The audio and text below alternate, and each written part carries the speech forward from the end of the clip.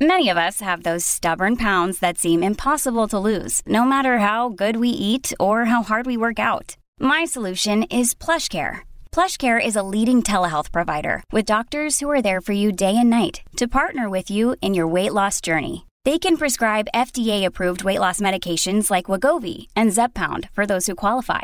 Plus, they accept most insurance plans. To get started, visit plushcare.com/weightloss. That's plushcare.com/weightloss. Sure, you've seen the stories. We've talked about it here on the air, about how this is going to be a really interesting holiday shopping season, Christmas shopping season, as supply chains are just, well, they're not working. You know, if you take a look at it, everything from vehicles to tires to toys to you name it. It's pretty amazing if you take a look at, and you can check it out online, the number of container ships that are just sort of circling in the port of Los Angeles, waiting for an opportunity to offload. Shipping is just a disaster right now, and it's really causing a lot of problems. And it's going to make a big mess as we get into this, busy time of season. Retailers just can't get the products that they want to sell. It's costing so much more to get products shipped. So bottom line, it's going to be getting more expensive. We've done stories on inflation, right? You look at the price of gas, natural gas, everything, food. The cost of living is going up. And, you add that into what we've seen over the last, let's call it 2 years now. We're almost at 2 years, if you can believe it, of this pandemic. And it's been unsettling. It's been upending. It's changed a lot of things for a lot of people, including the financial situation for a whole lot of people.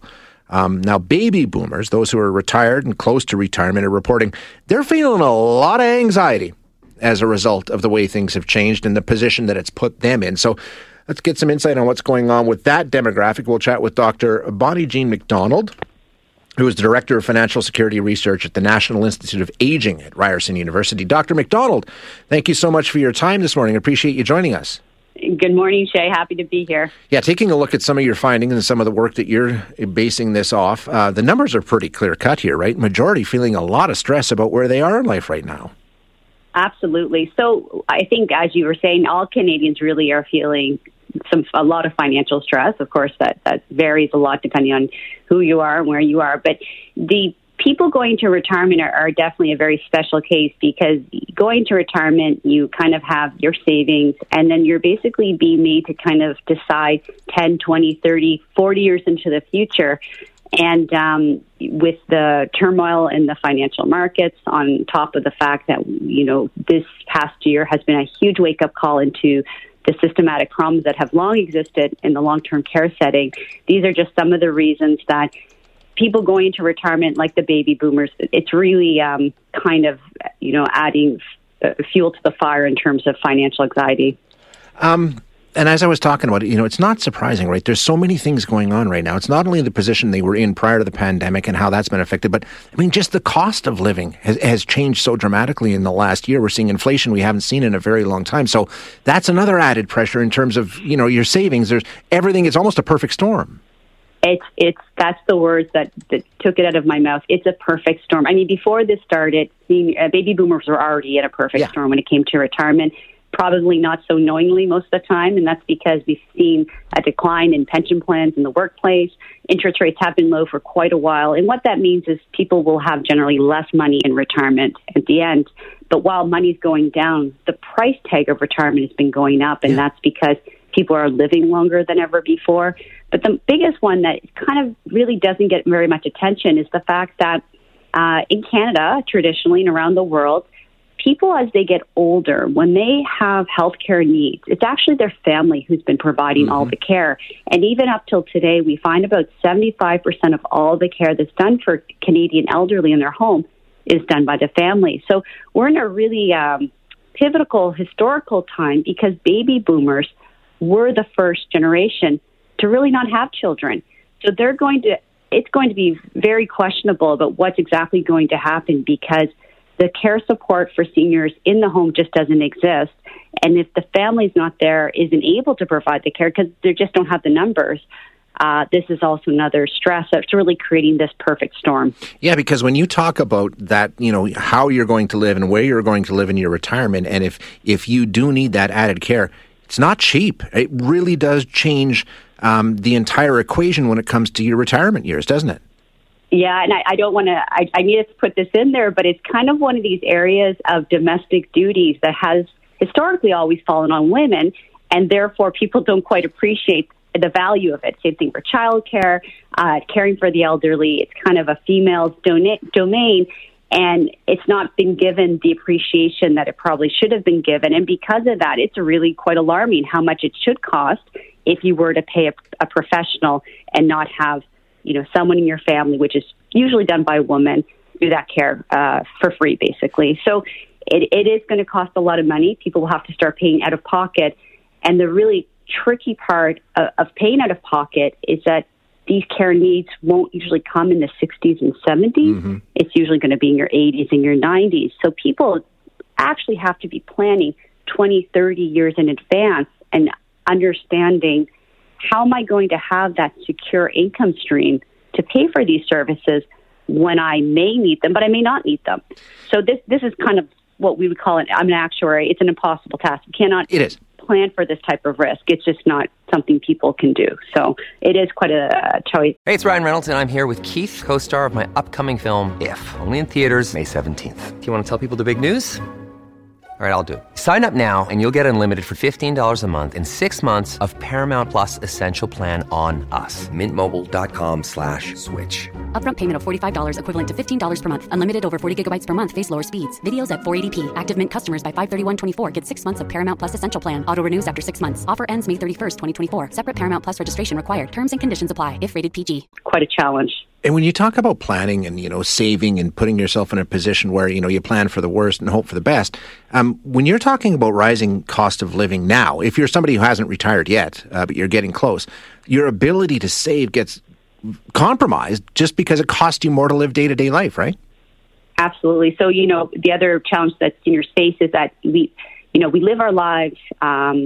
Humans are very adaptable in general. So basically, if my husband lost, my husband's a dentist, for example. He couldn't work for 9 months. Well, that meant I worked more. Yeah. Or he puts in more hours after. Like, this is what we do. We have this kind of human capital where we can take loans. We can do lots of things to really kind of, ride through the bad times. But once you get in retirement, this kind of option to work more disappears.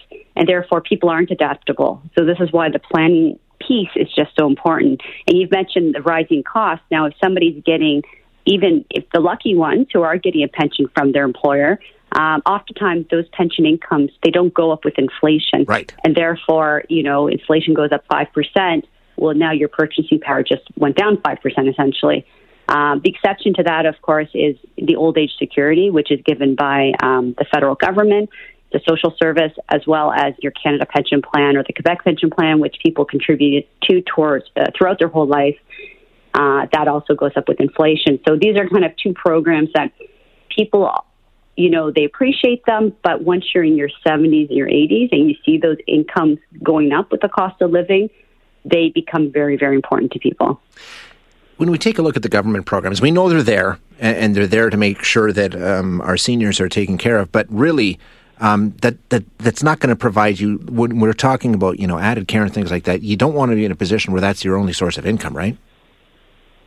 Exactly. So there's exactly. So people have been, if there's one theme in retirement world, that's been that people should save more, whether that's in their RSPs, whether it's in their employer DC plans, whatever it may be. So save.